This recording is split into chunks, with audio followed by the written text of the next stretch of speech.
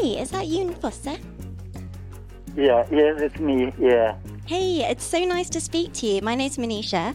We're so happy to be in touch with you. Congratulations. Thank you very much. I'd love to ask you, how are you feeling today? How are you feeling about the prize? I'm really happy about it, of course, and but I was, even if I've been a kind of candidate, or how to put it, I've been used to be high on the betting list and so on. And so I didn't expect to win the 10th. Yes, I was into the speculation. So I was honestly surprised when I learned.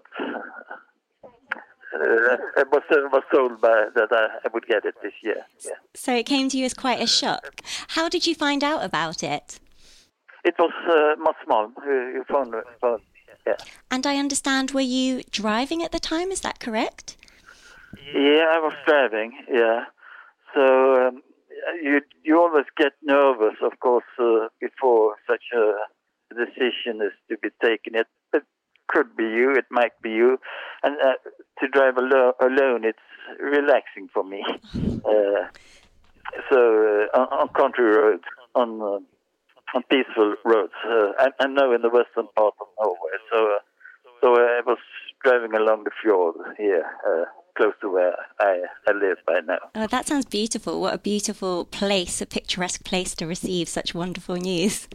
Yeah, it was. And of course, I felt really happy.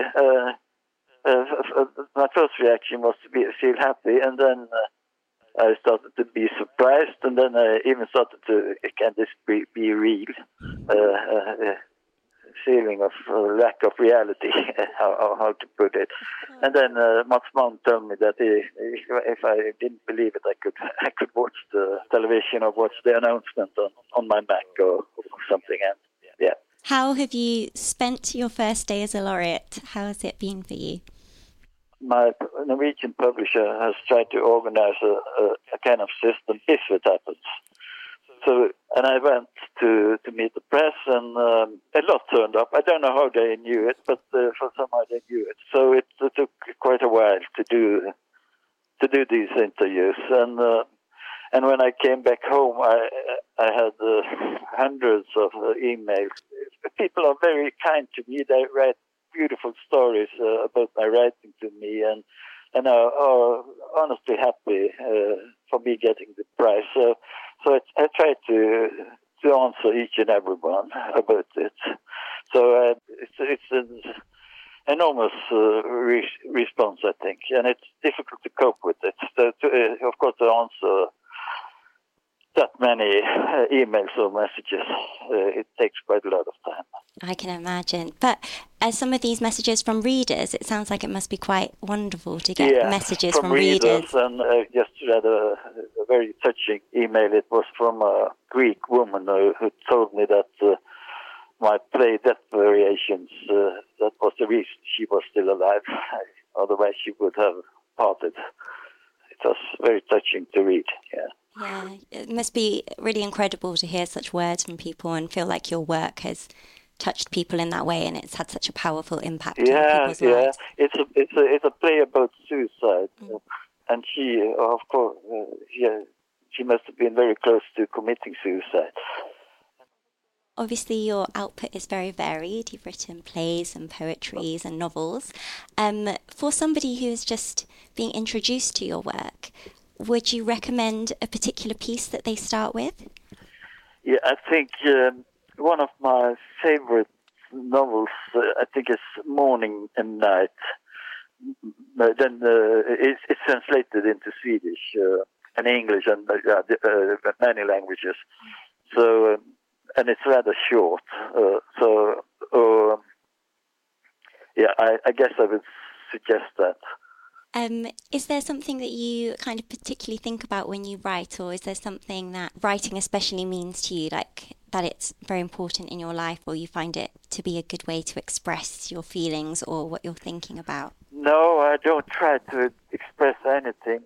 And I often say it's like I don't try to express myself, I try to get away from myself. by writing, to escape from myself, like drinking or whatever you do to get away from yourself. It's not a way to express myself.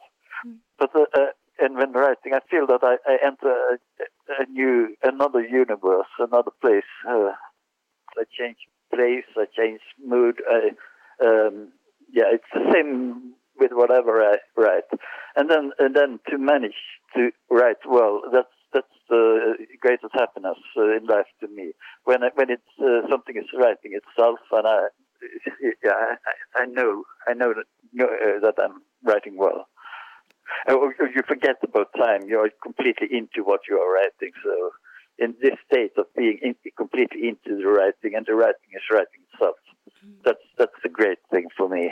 That sounds wonderful. Do you have a message that you would give to aspiring writers, people who kind of look up to you or think?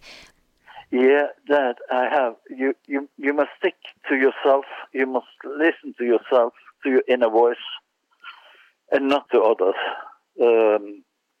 When my first books were published and my first plays were produced, the reviews, they were almost really, really bad. I decided not to listen to it, but to listen to myself, to what I knew was good writing. Thank you so much. I really appreciate you taking the time to call us and speak with us. Yeah, of course. What are you planning to do for the rest of your day or the rest of this week? Tomorrow I have to drive from Bergen to Oslo, and my intention is at least to answer all of the people who have written to me. There are so many. Yeah, so I think that's going to keep you busy for a while now. Yeah. As I spent already many hours on doing that. So thank you so much for chatting to us. Thank you. And congratulations again. Thank you, and bye-bye. Bye.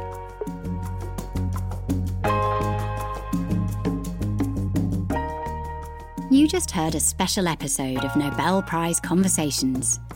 If you enjoyed hearing this call, don't miss our bonus episode, where Adam Smith takes a turn as guest, and we go behind the scenes from these very special moments.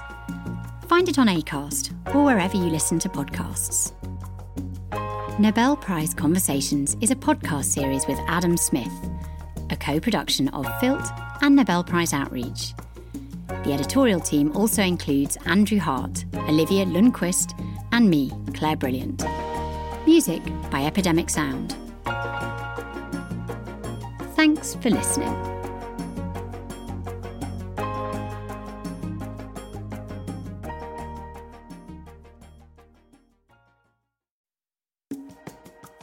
If you're passionate about the Nobel Prize, you won't want to miss a single episode of our podcast. Be sure to subscribe. We're available on Acast, Amazon Music, Apple Podcasts, Google Podcasts, JioSaavn, Spotify, and many, many more popular platforms.